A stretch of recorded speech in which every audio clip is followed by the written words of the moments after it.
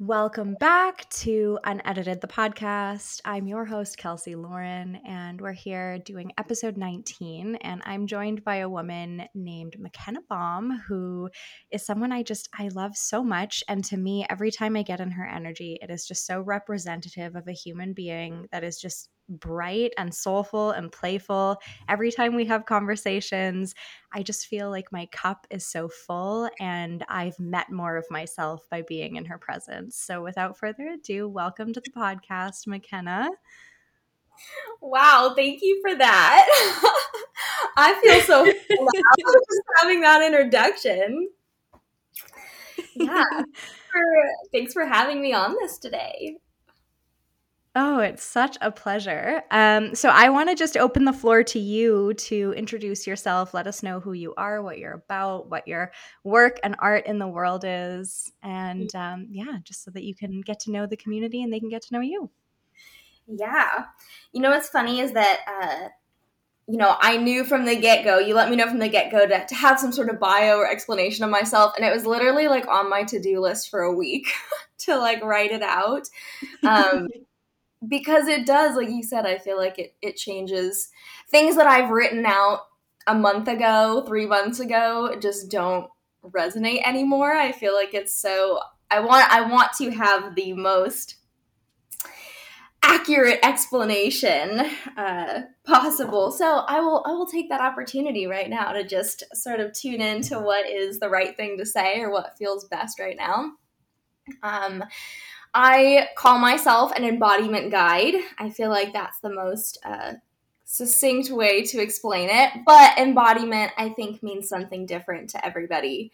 And that's a term that a lot of people are using right now.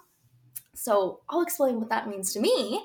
Embodiment to me is really about like being present in our body and present for sensation and emotion. So to me, embodiment or what I feel that I do and that I believe I inspire and help other people to do as well is to really be with what is and to be really like alive in the moment and not trying to change how we're feeling, but really like being with it and accepting it. And I think that acceptance, that willingness to just feel it, sort of births a natural excitement and gratitude for the life that we're living. Mm-hmm. Oh, yes. I feel like being present, especially in your body, which I know for a really long time, I was very like up here in my like upper elements, I suppose.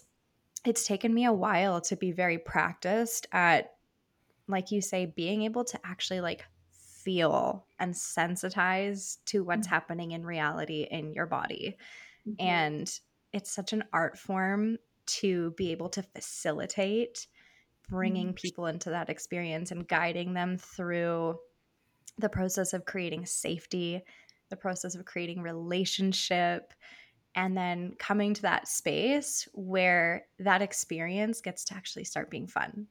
Mm-hmm. Um, I just want to know a little bit more about the backstory of what brought you into this kind of work and play. Yeah. What an interesting question. I mean, I feel like what I'm finding is my whole life is just a continuation of coming back home to myself. Like I continue to see like nothing is new to me. Like the way that I feel, the way that I am, I think even the way that I to some extent interact with people, like it's always been like this and it's just me coming to realize deeper layers of it again and again. Mm-hmm. Yeah, but I mean what really like brought me to I guess actively like doing this with other people or sort of like doing this as an offering or as kind of like a gift to others. I definitely started more in like the spiritual realm, and I think the feeling that I had was just like there has to be more to life than what we're being told. Like there has to be more, like Mm-hmm. I've always like felt that like magic in life. I've always like known it's there. I was like a firm believer in Santa Claus. You like could not convince me otherwise. I was like, magic is I real. love I it. know it. um Yeah. yeah, and so I think I sort of went on my own journey of figuring out how to get to that place, and the anchor that's sort of brought me home to myself again and again really is that feeling of, yeah, I don't know, of experiencing life as being magical, and different life activities have brought that to me. Like sort of starting Mm-hmm. in spirituality, and now I feel like it's just my mundane human experiences. I'm like, staring at a cloud and I'm like, wow, like crying. That's the most amazing thing. Yeah. I think that's like one of the most profound pieces of cultivating the ability to be present is like you actually start to notice the nuance and the beauty and the magic and just the like miraculousness of the most insignificant things around you. Mm. And like you said, like you could be like looking at a flower or like looking up at the clouds and just like it'll just hit you differently. Yeah, yeah.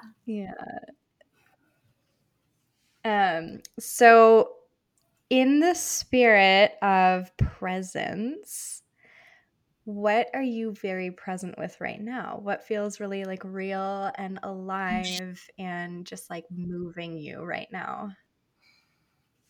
Yeah, what's been really, what I feel like life has been initiating me into recently, um, sort of like redefining my relationship with pain and with suffering, which, Mhm. to expand on what I even mean on that, I think it doesn't have to be some big dramatic traumatic experience. It's even in like pain and suffering could be like that constant low-key anxiety that's in the background, basically whatever is uncomfortable.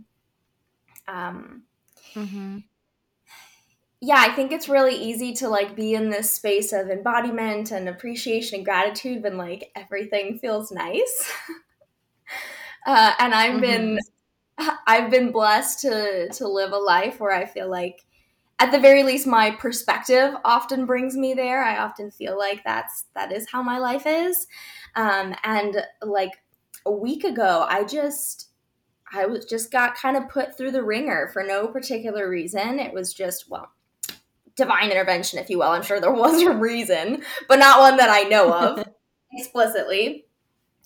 Um, yeah, and I just really, it was like a solid week of, man, just so much anxiety, so much doubt. Just it was kind of that feeling of, I've just worked so hard to get to this space, and now all of a sudden I'm in all this discomfort, and I'm trying to tell myself, like, you haven't lost any of it. Like, I'm trying to hold myself there, sort of like expand my capacity, but I still have that voice that's like, oh man, you really lost it. That's it. You went back to square one. And it was very, very uncomfortable. Um, and it wasn't until literally like 2 days ago that so basically, like, I got through this experience, and what I've really been working on, like, I guess the action that I've been really implementing is coming to a space of neutrality. So, like, being able to be in that Mhm. pain and not labeling it as bad, basically. Yeah. Yeah. So I went through that So week or so. Yeah, go ahead. oh, I was just gonna say, so in that experience of like calming back to neutrality or calibrating as close to as you could, what did walking yourself through those like peaks or valleys look like for you as you were like Yeah. in it? Yeah. It's a lot of, it looks like a lot of wrangling my mind. And sometimes, like, Yeah. honestly, telling my mind to, like, shut the fuck up, like, go away, like, explicits needed to just stop. So there's a lot of conversation I'm having with myself to sort of, like, stop those thoughts. Mm-hmm. And I will also say, I've learned that you can't win an argument with your mind. Like, you can't. Your mind will always have more what ifs. It's like this endless pool of, you can't win in that way. And so the other thing that Mm-hmm. I've really been practicing is, instead of even trying to explain my way out of it or convince myself or sort of like go the route of the mind, I just go straight to my body. I know if I take a couple of breaths, it'll lower my heart rate. It usually helps to quiet those thoughts, and I don't even have to, like, have a conversation with my mind. Yeah. Well, and I've been noticing as well, like in the last, I want to say several months, you've really centered play and movement Mm-hmm. in your life, just with different like activities or different maybe environments that get to challenge you or call you into newness or fun or levity. Is that a part of you walking yourself through these experiences as well? Yeah, definitely. I think when I have all of that energy that usually gets resorted to a mind that is anxious or suffering Mm-hmm. or whatever, that getting into my body is one way that I can sort of channel that energy that feels a lot better and probably moves it more easily through my body too. Yeah. Yeah, I find that's like my go-to if I'm feeling stickiness is like any form of play, even if it's not allowing me to maybe access the deeper layers or the like maybe more emotional stickiness. It actually just will start the process of being able to like touch on it and Mhm. start to pull it up and pull it apart. And I find for me now, and this wasn't the case prior, like I used to be in like a seeking space where there was always something new to uncover, always like deeper excavation to do. And it was just very like I was serious all the time.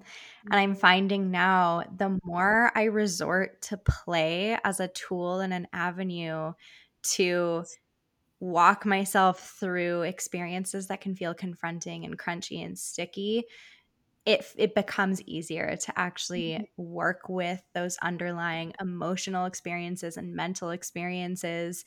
So yeah, I would love to get your lens on like play as a tool for embodiment and processing and all of that. Yeah. Well, I think that play reminds us that we're just here having an experience. That, like, it's not serious. Yeah. Our mind does really like to make things serious. Like, I have to go through the hard emotional work to, like, earn my way to have my healing.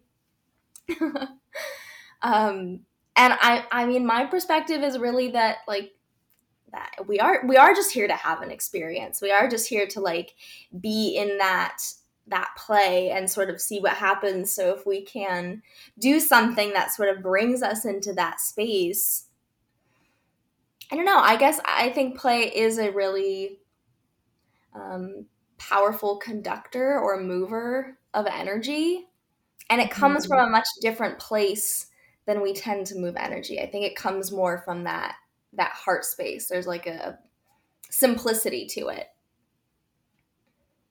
Yeah.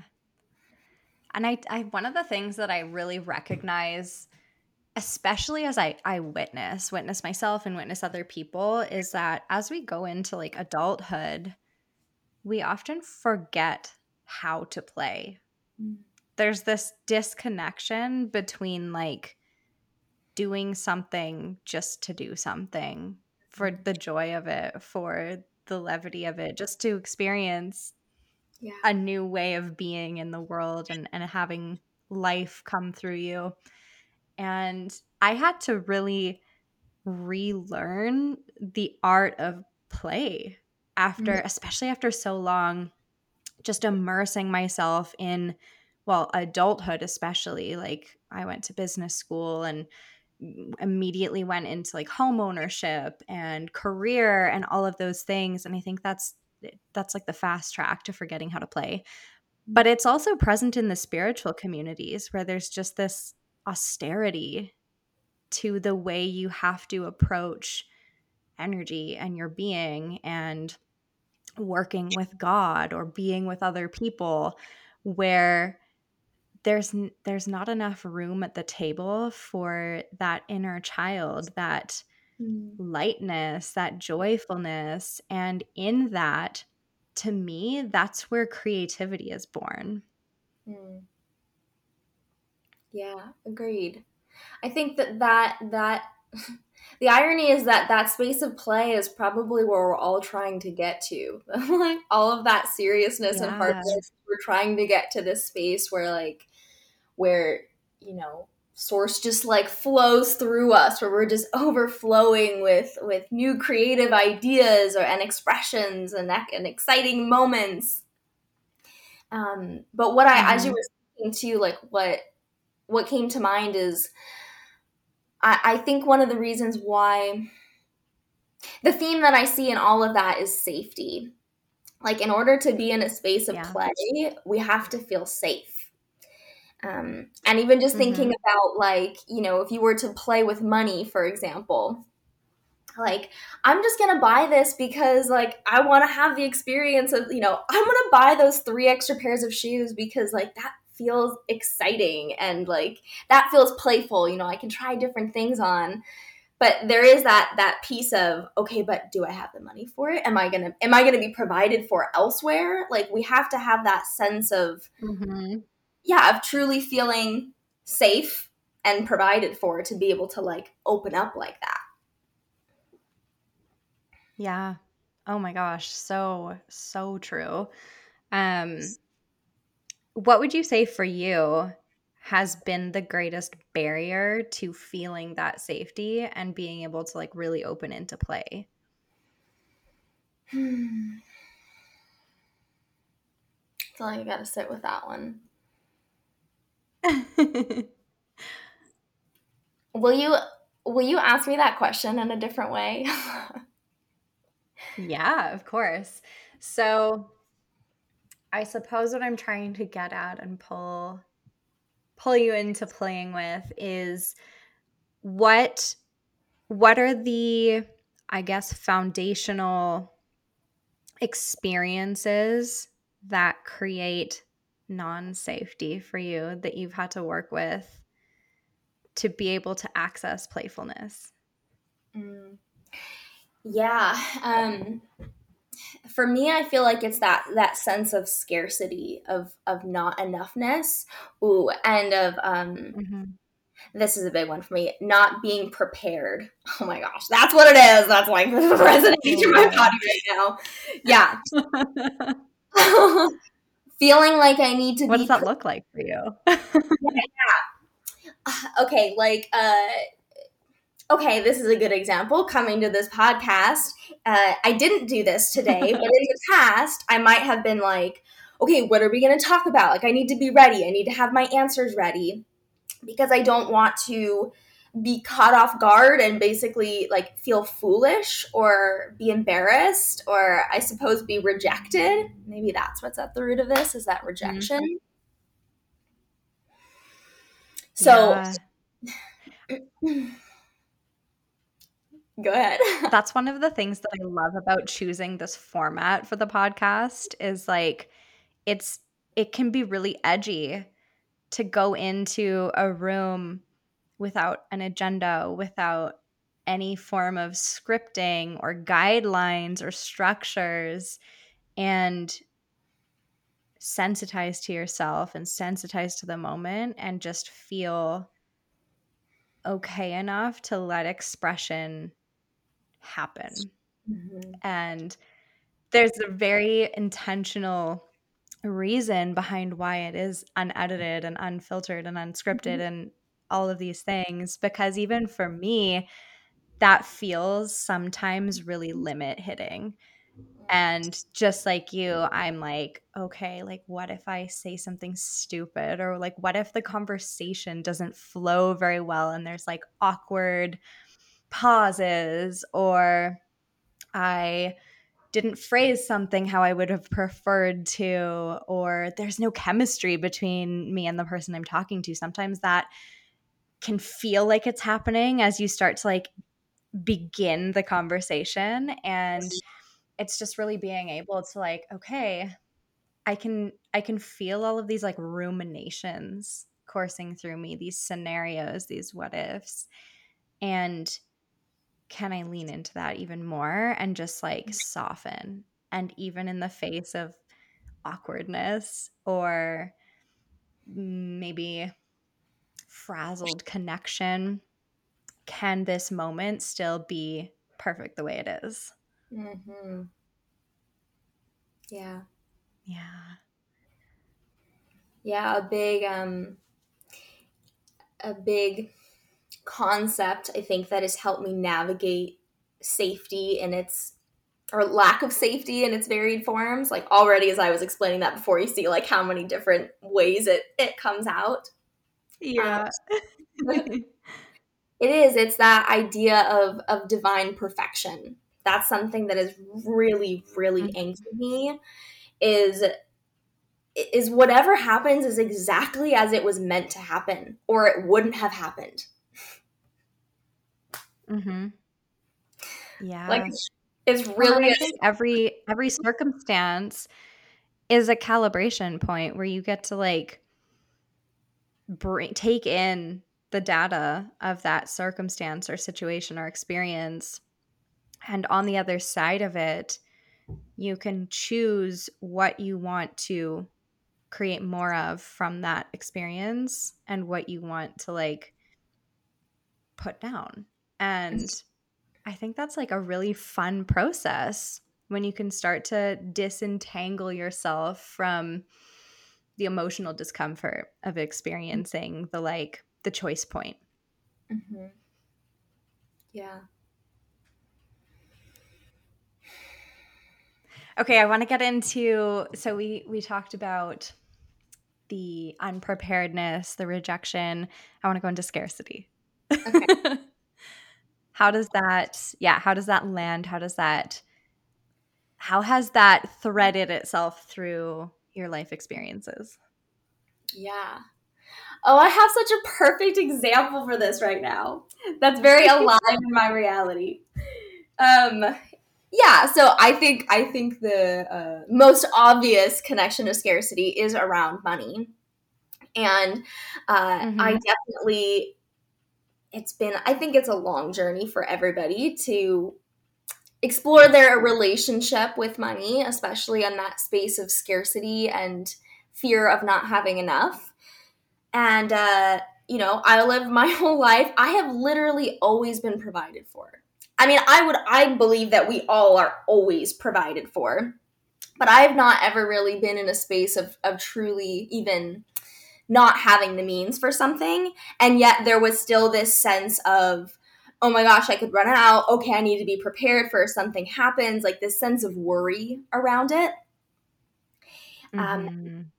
and, like something that I explore is like when I look at my bank account, maybe it doesn't look the way that I want it to look, but I always have exactly what I need. Like when I want something, I have the money for it. And maybe when I have less, I don't want that thing. So it's not a problem. Like so the thing that happened recently, that literally happened yesterday, is my air conditioning broke in my car. And by the way, it's 112 degrees here. Oh my gosh. Perfect timing. Yeah, kind of a non-negotiable. Like, yeah, you gotta get that fixed. And I didn't even, I've gotten to a space where I didn't even like worry about it at all. I was like, I need to take it in because you know what? I'm gonna have to pay for it one way or the other. So why even get worried about it? I need a new air conditioning. It's just that. And so I went to the car repair shop, and I have a warranty that I paid for my car when I got with my car a couple years ago. It was going to be $1,300 to get my air conditioning repaired, and my warranty covered all of it. Of course it did. Yeah. And I didn't, and I was reflecting like, wow, I didn't even worry about it at all. I just was like, one, I need it, so I'm not going to worry about it because it's going to happen if it needs to happen. And I'm provided for. I have what I need. And then it's like, I could have sat there and been like, oh my gosh, $1,300. That's going to be out of my account. Okay, do I need to move things around? What if I don't have enough money next month if I want to do something? And I didn't do any of that. And it's almost like it didn't even happen because it was just done, provided for. Yeah. Oh, I was having a moment with this literally this whole week actually, where I wanted to invest in this tool, this healing tool that I have. Well, first it started to just like come into my field really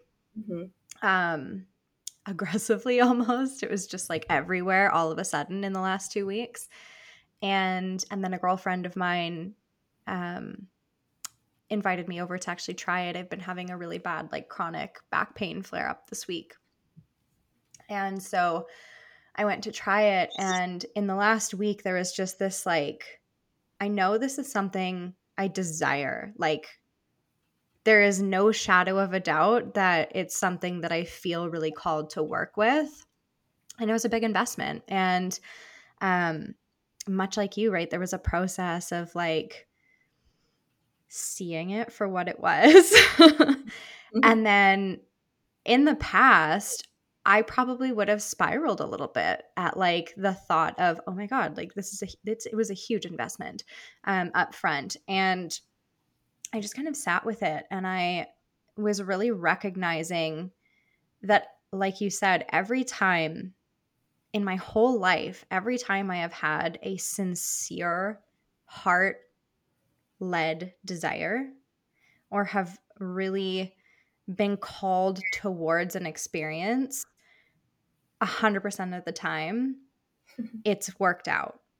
Yeah. And it's like, it'll sometimes come from the most unexpected portals where the money will show up. Or even like a couple months ago, there was this one jumpsuit that I really wanted, and the company that makes it had retired that design.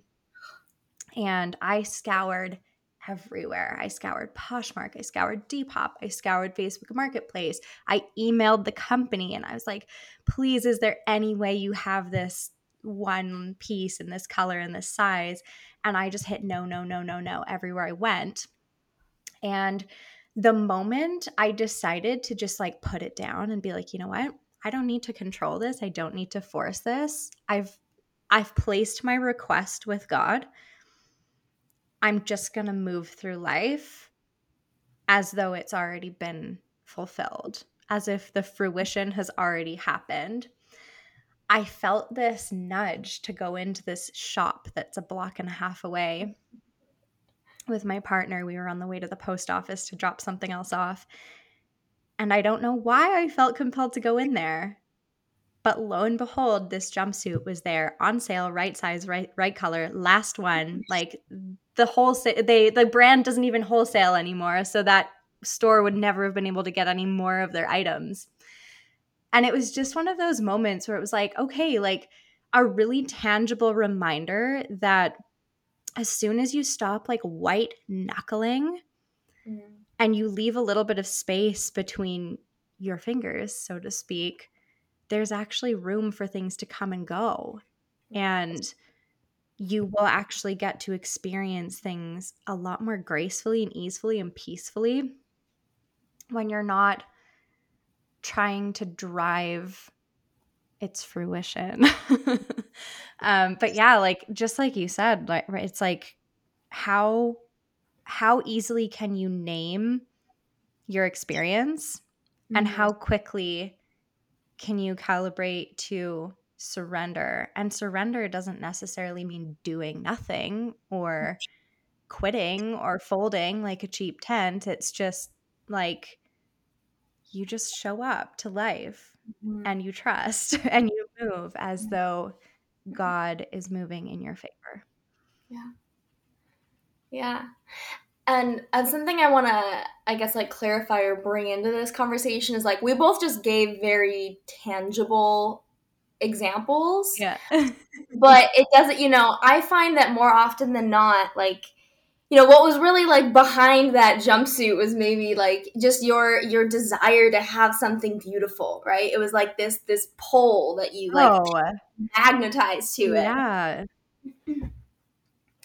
There was like an essence of it was like a part of one of my mood boards that I had created as I was revitalizing the expression of my business. And it Yes. was just like one of those things that in passing you just kind of like put on a Pinterest board.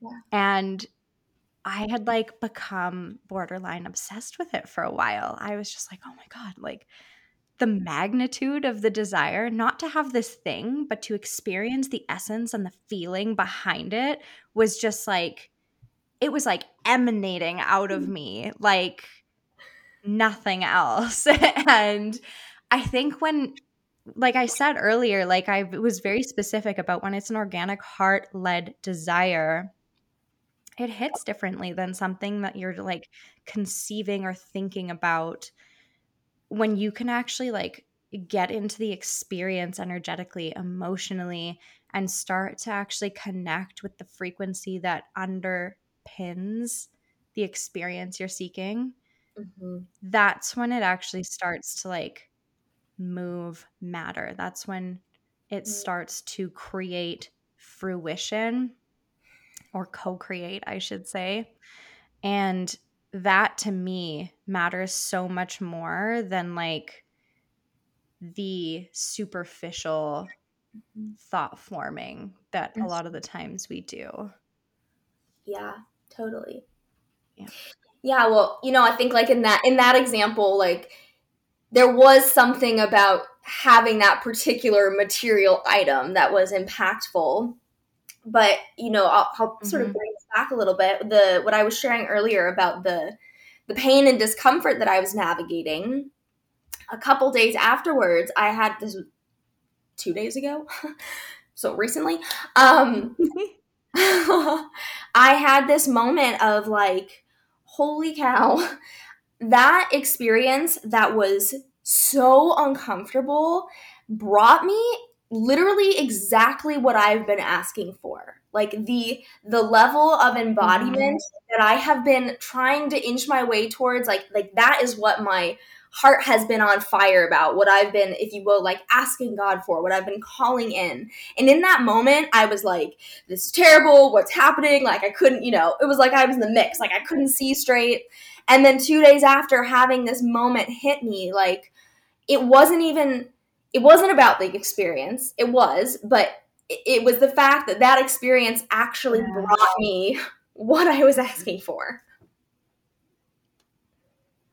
Mhm. Yeah. Oh, this is something that I often speak to, especially with my one-on-one clients when we're working towards their vision or the fruition of their vision is life is going to qualify you by initiating you into experiences. And your ability to remain devoted to the initiation process, your Mm, ability to allow yourself to be qualified is what creates openness for the fruition of your vision to happen. And it's going to happen in expected and unexpected ways. It's going to come out of left field sometimes where you will not have created connective tissue between something you're experiencing and something you're desiring until you've had the grace and the surrender to just move and lead yourself through it. And it can be really hard when you're in that like middle space mm, where you feel like you're misdirected. Like, this doesn't make sense to me why this is happening. And I mean, I can speak to this as well from a pain perspective. Like right now I'm literally in the middle of having a really epic back pain flare up, and they've become so much less frequent and so much less intense. And my practice every time this comes up, in the past it would have been um almost like this like firefighting response of, oh no, I'm going backwards again, oh no, I'm re-experiencing this whole circumstance again. And now, as I'm taking my own medicine, it's more of a, okay, like, how can I be very present with this pain and recognize that this is life initiating me? This is my body calibrating itself and operating in its divine intelligence and wisdom to create what I desire. And no body desires to be in pain. Like, that's not that's not the way that we're blueprinted to experience life. And so what I'm noticing this time round is that the way that I'm experiencing this pain is radically different from the last, because there's space for it to just be what it is. Thank you for sharing that. I want to pull. My pleasure. I want to pull something that you Yes. just. I literally like wrote it, scrambled to write it down on my phone. I was like, I need to remember this. You said devotion to the initiation process, like devotion to the process. That to me is the practice of embodiment. You're not applying morality to it, like you said, like in the way that this go round of your back flare up is different, right? You're just letting it be pain and nothing else. And you're in that space of trust that whatever this experience is for you is bringing you exactly what you're asking for. And it's just, I feel that the key in all of this is, I mean, it is that trust. Is that like, I'm just going to keep walking forward and know that I'm getting somewhere epic, that I'm on the path already. I'm already doing it. Yeah. Yeah. And I mean, I was just recently, I haven't even finished it. I've just been so slammed, but I ended up purchasing Melanie Ann Layer's Invisible Offer this go round. This is like one of the first containers I've ever experienced with her. And within it, she speaks of like context and the way context influences what ends up coming to you and how you experience it. And so when you have a tiny context, so for example, in this situation, if my context was, I want to feel better tomorrow, there's a very small and limited timeline. There's a very small and limited capacity for change to happen within that timeline. There's a lot of things that could fail when the context is as small as this needs to be fixed tomorrow. But to your point, right, when your context, and she uses this personally, is I want to experience growth and expansion over a lifetime, there's no limitation to that. You can't poke a hole in that, because every single thing you're experiencing is and can be in some way contributing to your experience of growth and expansion over a lifetime. And it also starts to collapse the neediness around it happening a certain way in a certain timeline. And this, to me, on the embodiment journey, is how you experience what everyone desires, the quantum leap. This is how you collapse time. This is how you create limitlessness, is by like expanding the context and the parameters and the container for what you desire to experience and who you desire to become in the process. And yeah, so like in the context of my physical body, for example, I desire the experience of vitality. I desire to live my life in a body that feels vital and strong and capable and thriving, and that creates confidence for me. And I know that that's going to happen. And these are all just little micro blips along the way. Mm-hmm. Yeah.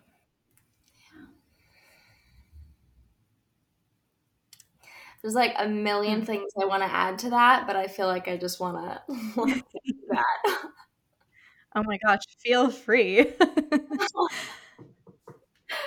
Well, I something that came up as you were saying that is there's a level of acceptance of like Yeah. accepting the process that you're in, and I love what you just shared about the I don't remember the language you just used, but basically, you know, expanding your vision to be like I want vitality versus I want to feel better tomorrow. Um, Mm-hmm. that we have when we have that sort of bigger perspective, then we can actually accept what's happening to us right now, and we fully acknowledge it too. You know, it's like, oh, if this is actually getting me to where Yeah. I want to go, like what's let me take a look around for a second. What am I feeling? What are the emotions that are moving through me? What am I like physically sensing? Because that's all information that could maybe even help me to understand how this experience is helping me to get where I desire to be. Mm-hmm. Yeah. Yeah. It's interesting actually. Like one of the things that I often work on and with and in with myself and my clients is the capacity for holding, casting, and then embodying vision. And much like the experience of play, I think visioning is an extension of play. It's creation. It's this like vortex of potentiality.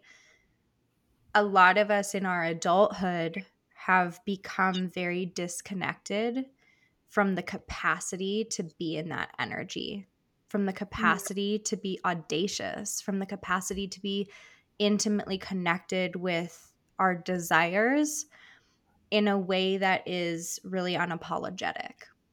And as we start to learn through the building of safety, through self awareness, through presence, through all of these embodiment practices, these mastery experiences, we then start to expand the container, our capacity, our resilience, our bandwidth to hold and then emanate higher levels of vision. And when we get to that space where vision can expand as much as it needs to, that's where it becomes so much easier to come back to things like emotional maturity and neutrality and presence, because there's no circumstantial ingredient in your experience that you're having that's placing pressure on Right. anything. Mm-hmm. Yeah. Yeah, and I feel like a big piece of that, of expanding the container, is allowing yourself to feel those like negative, if you will, emotions, like to feel that pain and discomfort. Mm-hmm. And you know what came to mind when you said that, like so many people don't let themselves dream or don't let themselves actually like come face to face with what they desire, like because what if you don't get that? There's this like deep fear of if I say it and I don't get it, like the grief that I'll like the heartbreak that I would experience, like to not get that, like, Yeah. and you kind of, I don't know, you kind of have to face that. I think when you speak your desire out loud, or when you recognize it within yourself, you're basically saying like it's worth the heartbreak. I mean, it's like love, like it's worth the heartbreak Mm-hmm. do this, because like that's how on fire I am about it. Yeah. Yeah. Well, and as we're speaking to embodiment, right? Your embodiment is not conditional upon ideal circumstances. Embodiment means that you can hold and be with and lead yourself with dignity through the whole experience, whether it's you collapsing and your inner child having a tantrum or being afraid or crying, whether it is anticipation and excitement, or whether it's the neutrality of both of those in the midst of that situation or circumstance. And embodiment can't happen if you're not able to hold duality. Mm-hmm. Mm-hmm. Yeah.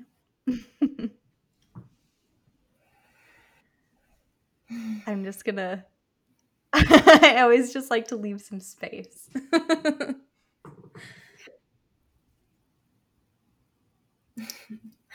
I feel like it's all just like settling into me, just like reinforcing in my Yeah. body. Yeah. And I mean, I love these conversations because as much as this is something that I teach on and that I have embodied high layers of proficiency or levels of proficiency with, all of these conversations are me teaching me. It's like the mastery process with this stuff never ends. Embodiment never ends. Like you said earlier, it's this deepening relationship of mastery. And like, just as you think you've hit the upper limits of your proficiency, I wrote a post about this a little while ago.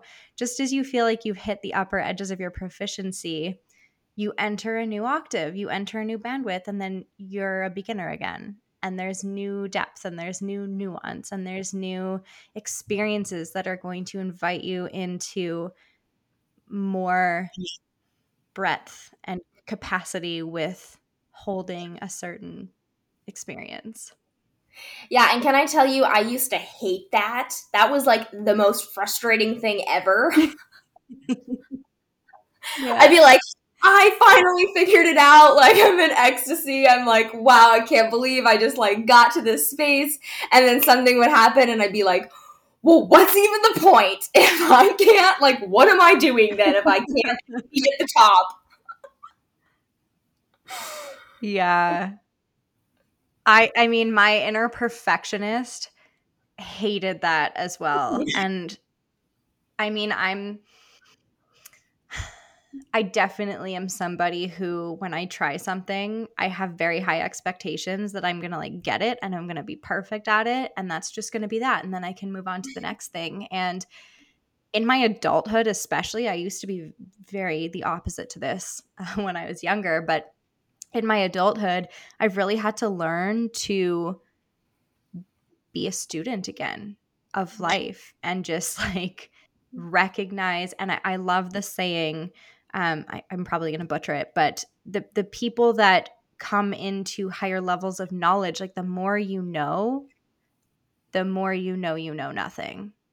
And it's like, I can't even begin to express how accurate that is. It's just like every time I receive mastery or proficiency or embodiment in something, it's like the aperture that I was seeing the world through expands a little bit more. And then I'm like, oh, I have so much more to discover about this and to play with and to experience. And like, it's just this constant opening of the aperture that you get to see and experience life through.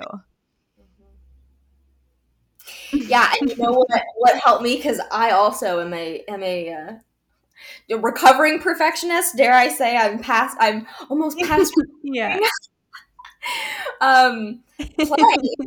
I think play has been the solution for me, Yeah. and it's the even just the perspective of play. Like, there's no pressure, there's no expectation, because guess what? There is no like top level. Like, you don't get to a point where you like win life. Like there's no end to it. It's Yeah. just constantly expanding. So there's no pressure. So just like have a good time with it. Like that's hard. Yeah, it's hard. Maybe go through the feelings of being disappointed that you didn't do it the right way the first time. And then be like, okay, but fuck it. We're just trying things out. Mm-hmm. Yeah. And I think that takes a lot of like grace with yourself. It can be really confronting and humbling to be experiencing life through play, because those are the situations where all of the protectionary mechanisms and the distortions of conditioning and just learned protective behaviors, they start to like come up fiercely. And I think the more peace you can have in the process of play and the more presence you can have in the process of play, the easier it becomes to not stuff those down, but to see them and acknowledge them and name them and compost them and invite them into this like renewing experience of, okay, I see your desire for belonging, and the way that you're doing that is through perfection. And also, everyone on this planet messes things up, and the mess is really fun. So come have fun in that. Totally.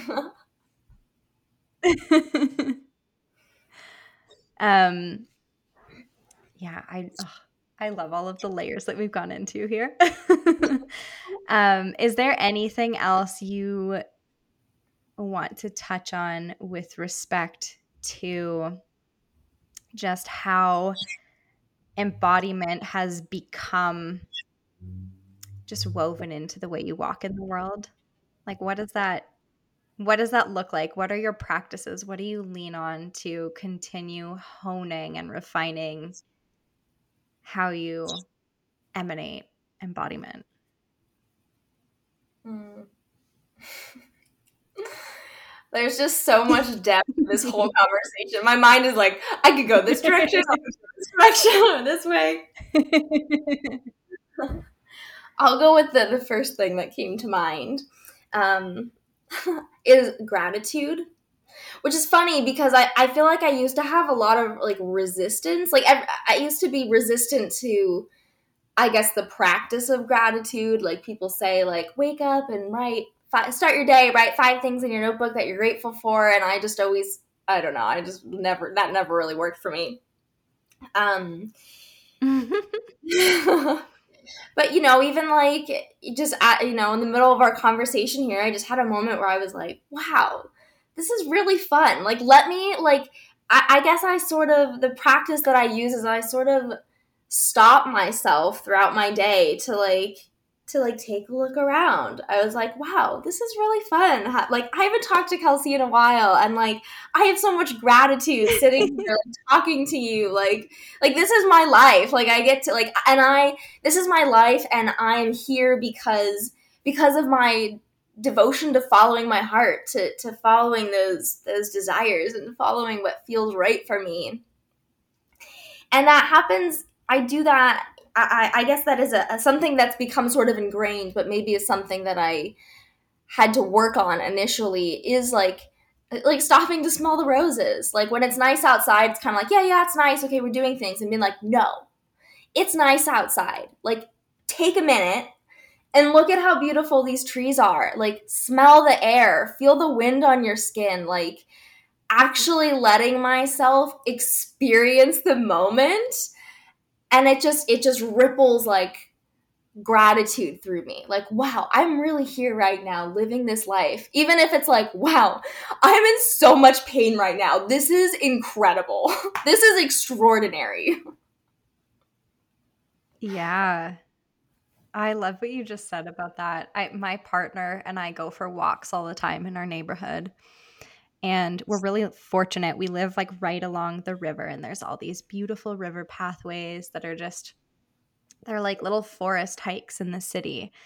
And I have like a love affair with foraging and like identifying plants, and I'm so excited about the natural world. And a lot of the time we'll be walking and I'll just like my breath will be taken away and I'll be like, "Oh, look, there's a patch of yarrow over there." And I'll like run over and I'll stick my face into the ground and I'll just sniff them, and he's always just like, "Oh my gosh, this is the cutest thing I've ever seen." You're like a kid. You just like you see something and you're just so enamored with it and you just think it's the most miraculous thing that you've ever seen. And it is. Like when you're fully present with the experience, like there's a couple of, I think they're called heritage roses. They're like these bright fuchsia pink roses. And I wouldn't have known that they were the best smelling flower on planet Earth unless I had stuck my face into it 3 years ago. And just like, I almost got stung by a bee doing it. But now every time I see it, it's just like, oh my God, this is God's gift to the flower kingdom. Like, here it is. And we get to experience it right now. And how amazing is that? And so I'll always like have us stop and like literally smell the roses. Um, but like, just imagine like what you would miss if you didn't take the time to do that. And I think a lot of people, conditioning or distraction or whatever it is that keeps them more in their minds than in their body and in the moment. But there are so many miracles that are right under your nose that you're missing.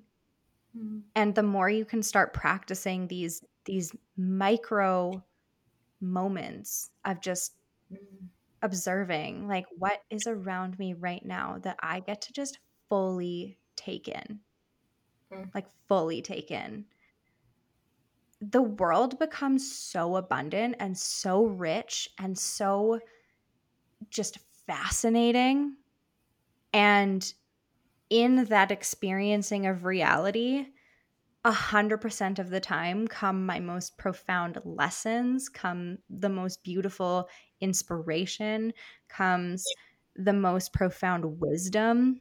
Mm-hmm. And yeah, that to me is just like the ultimate like gift of playing with presence and embodiment. Exactly. And because it's all right here, right now. Like those, I feel like for so long I waited for like those lightning bolt moments to hit me and be like, wow, I've had this profound, awakening, or just I expected it to be so big and loud. And actually, it is in those, I love that word you use, those micro moments. Like that moment of just like my heart bursting open is available to me like literally everywhere, literally right here, like in this small, like seemingly insignificant moment. If I take that time to slow down and actually like, be in my body, to actually like to be with it, to like give that moment like the honor and treat it as sacred, because it is. Yes. Yeah. Oh, I love that so much. And I mean, this is one of the ultimate access points. There's the people, one of the most common desires that I hear people express is to experience wealth, to experience abundance, to experience provision, resource, money. Mm-hmm. This is one of the most primordial access points to experiencing wealth. It's like, are you even awake and available to see the wealth in front of you? Mm. And if not, how can you possibly think that you're open to receiving even higher levels of wealth if you're refusing to experience the wealth that is already in your hands? Yeah. Yeah. And because wealth is a state of mind, right? Like it doesn't actually matter how much money is in your bank account. Like we just be 100% real. It actually does not matter. It's how you feel about it. It's that frequency of wealth, and that comes to you not just in money. Just like you said, it happens in that deeper experiencing of life. Yeah. One other thing that I actually wanted to bring to the table today, and this is something that as I was sitting with my girlfriend the other day receiving a treatment, we were having a conversation about money and about the power of naming and being honest with what's real and alive and present for you.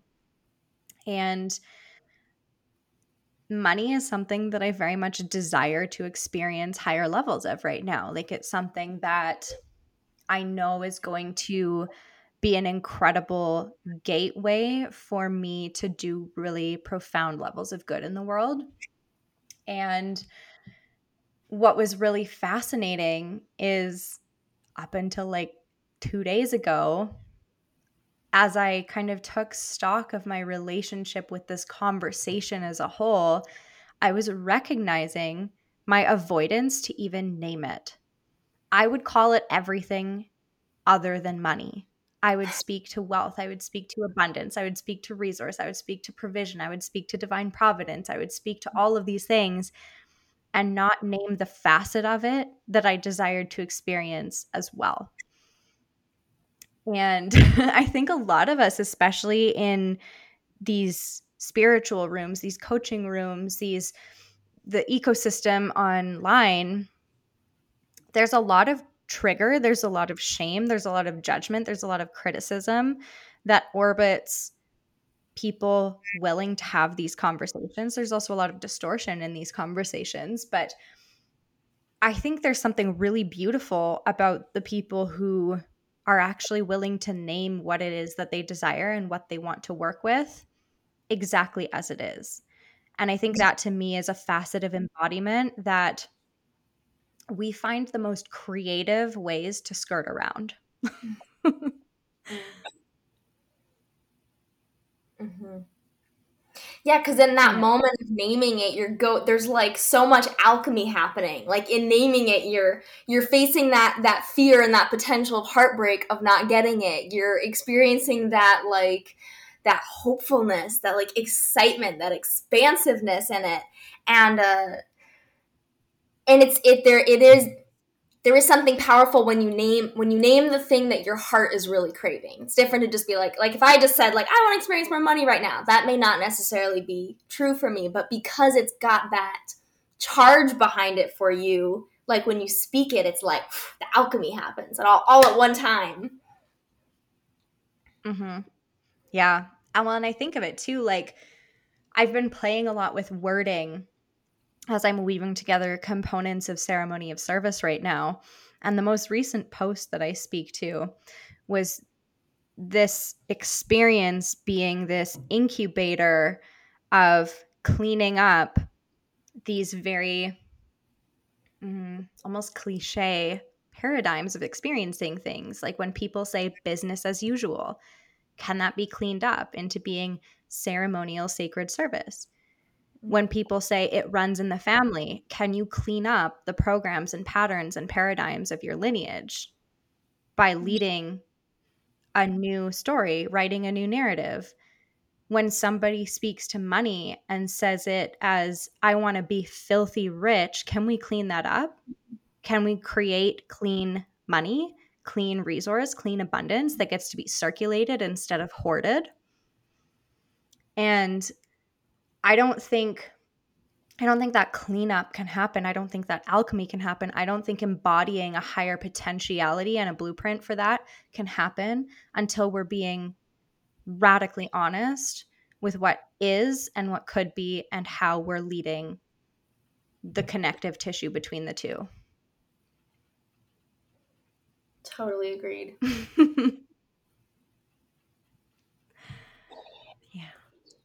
Yeah, this has like very much been on my mind in the last couple days. So thanks for receiving that. Yeah, I honestly I just as you were speaking, I was like, I feel really excited. I feel like hearing you say that and seeing other people who I feel like are really here to, I guess, initiate a new way of being. It's like I used to feel like it's not happening fast enough. Like, why is it not here already? Like, we want to do these things. Like, come on. And now, like, being more comfortable with that like slowness and that bigger picture, I'm just like, wow, look at how much, like, the fact that we get to feel all of this out and have the conversation, and like we're just like stretching it out and getting like the depth in all of it, that like I just feel so excited for this to be happening and to be a part of this experience and to like watch it come to fruition, because it's just gonna be like the most like incredible blossoming. And like I just hearing you talk about it, it's like, here's a couple petals that are like opening up already. Yeah. Yeah. I mean, one of the things that as we were speaking to like expanding the context, a big theme for me is playing with legacy and like how my lifetime is going to go beyond me. And even if the fruit of my labor, the fruition of my vision, or the impact of my contribution is not realized in my lifetime, I am no less devoted to offering my life force into the creation and birthing of these more beneficent paradigms and these more whole systems. Because when I think about what I want to leave behind, and I think about my children or my grandchildren or whoever in my lineage or my earth lineage comes after me, I desire so profoundly for them to experience the beauty that I envision possible. That's incredible. Thank you. Yeah, I think, and like this to me, it was really uncomfortable for me to even articulate something so big picture. Even like 6 months ago, I was like, like, and even now there are certain rooms that I get into and have conversations like this, and certain people are not ready to hear it. And that's one of the realities of being ahead of your time, of being a visionary, of being a leader, an innovator, somebody who's going first. People are not going to get it. And that's okay. That's a fun one to overcome, isn't it? Yeah. Yeah, very pokey. Still working on that one. Yeah.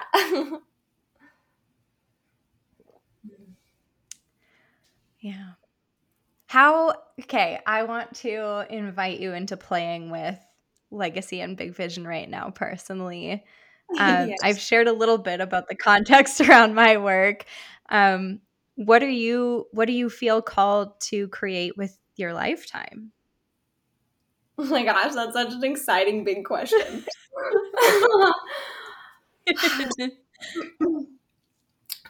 You know, what I see right now is I am much less attached to what it looks like as I am to what it feels like. Um, Yeah.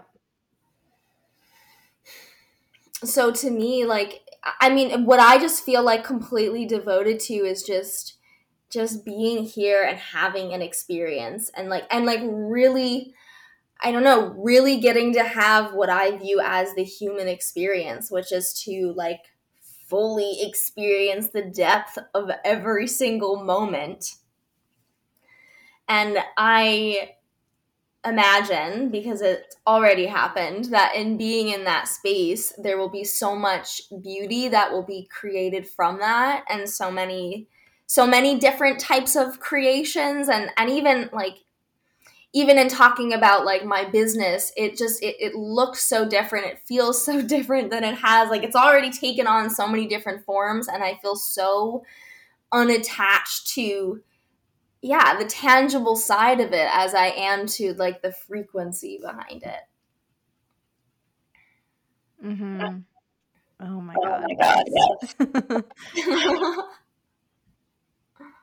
um, yeah, I think on that note, is there anything you feel excited to touch on before we complete the conversation? I do feel like I want to add this to what I just said. I feel like I've been in an interesting space lately where, how do I like frame this? I feel okay. Basically, I've made the decision that I'm going to be selfish.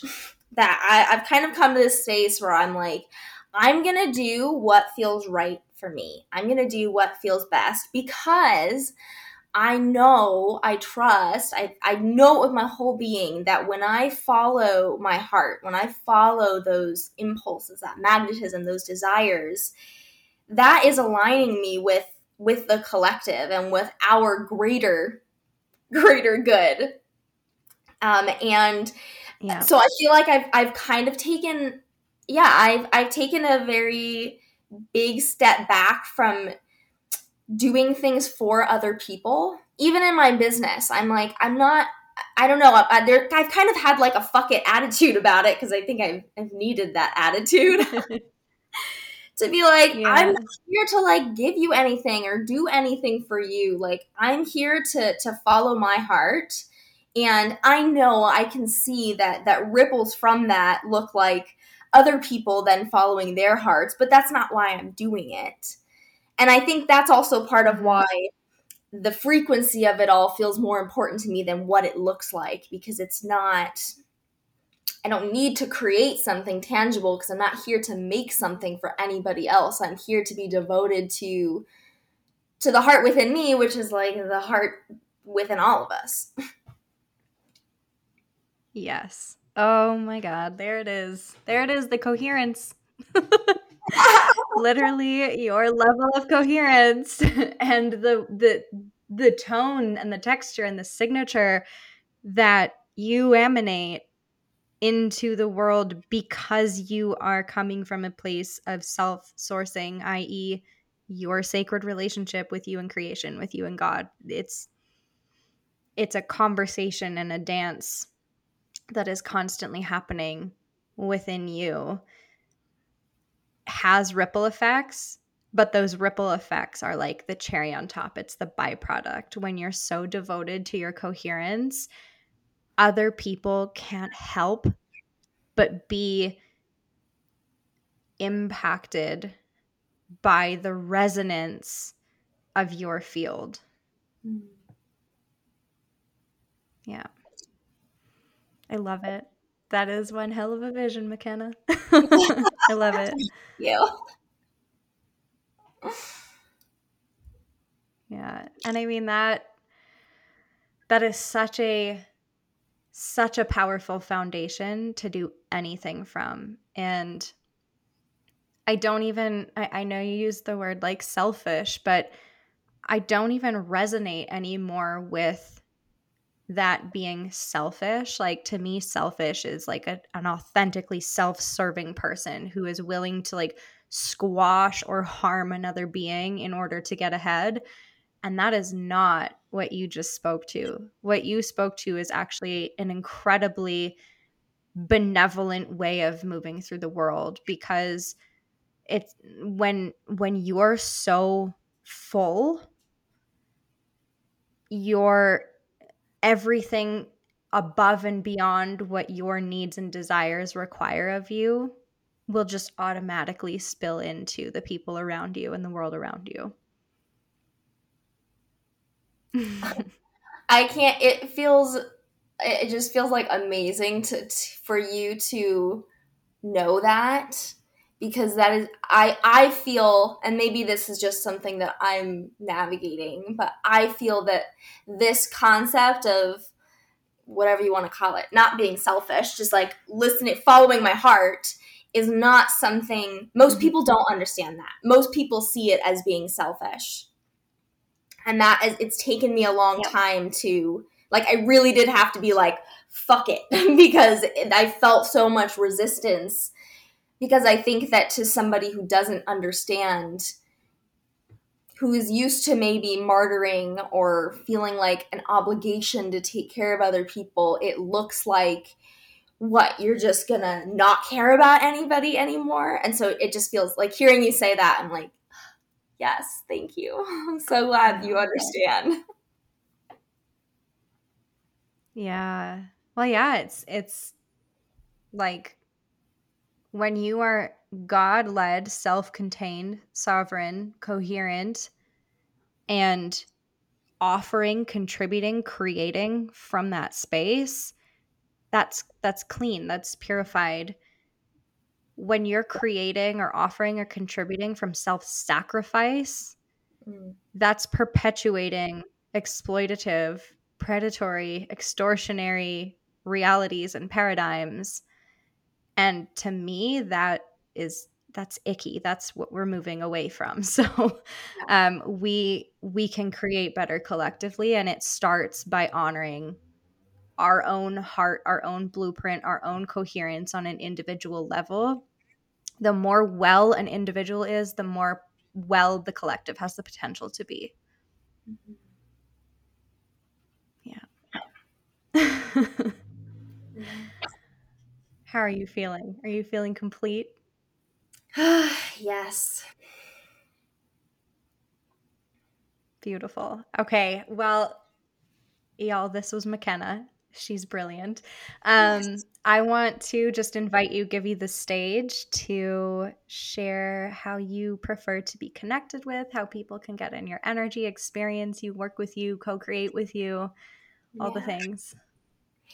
Yeah, the best way to get in contact with me is through Instagram at Emerald Earth Empress. And I do offer like a one-on-one mentorship and one-on-one sessions. It's kind of, my offerings are sort of changing, although maybe a better way to put that is really create the offering based on whoever's in my field. So usually it's something that we co-create together. But yes, the best way to like hear about any new offerings I have, there's also a link to my website, which I know we'll have linked. It's going to be changing soon, so using my Instagram is the best way to Beautiful. Yeah, all of that will be in the show notes. And when you have an updated link, feel free to just send it over and I'll update the show notes for anyone that's listening past that point. But yeah, if you loved this conversation and you want to connect with McKenna, I definitely recommend you do. Like I said at the beginning, you are just such a bright, playful, soulful, inspired human being. And I just feel very grateful to have you in my world. And I'm really appreciative that you took the time to be on this podcast. Yeah. Thank you, Kelsey. Wow, this conversation was just so rich with all of the things right now that feel just so alive and so present for me. And like I said, it's such a joy to share space with McKenna. She's just such a bright, wonderful person to connect with. So if you haven't already connected with her over on Instagram, definitely do so. And yeah, if you loved this episode, we would love to hear your thoughts, rate, review it, connect with either of us. And if you're loving the show, please go ahead and subscribe on your favorite channels and share the podcast with your community. We always love having new members listening, receiving, engaging with these conversations. They are meant to be the connective tissue that really brings all of us together. And lastly, before I let you go, if you have been catching and finding yourself piqued by the teasers, snippets, and conversations that I have shared around ceremony of service, I would highly encourage you to check out the link below and just trust your yes and feel into whether this is a room you want to be in. It's going to be a one-of-a-kind group experience, a ceremony truly of moving through the different layers within the context of your contribution. So we get to transit through conversations that center around service, contribution, and what that gets to look like and feel like, the different textures and experiences of service. We move into creating connective tissue between your contribution and your lineage, and unpacking the origin story of your contribution, of your gifts, and really giving thanks, creating a space of recognition, reverence, and gratitude for the gifts and the wisdom that has come from your lineage. We then transit into working with your leadership and what sacred leadership means and looks like, how we are changing the context of leadership as a whole. Excuse my phone, I took it off of Do Not Disturb. We'll also be moving into new expressions of what it means to work with money, with wealth, with resource, with liberation as well as an individual, collectively, and then leaving a legacy of liberation through your leadership, and through the way that you circulate that wealth and wisdom. So this is a really special experience, and this is a room that I know is going to move the needle in terms of how leadership gets to ripple through the collective and just bring through the tangible and realized emanation of those of you who are here for a significant contribution. So the link to Ceremony of Service will be down below, alongside all of the links to access McKenna's containers, her Instagram, and the like. So yeah, I highly recommend you checking out the show notes and just trusting your yes and following your inner guidance to move where God is moving you. Anyways, thank you for being here, and I'll catch you on the next episode.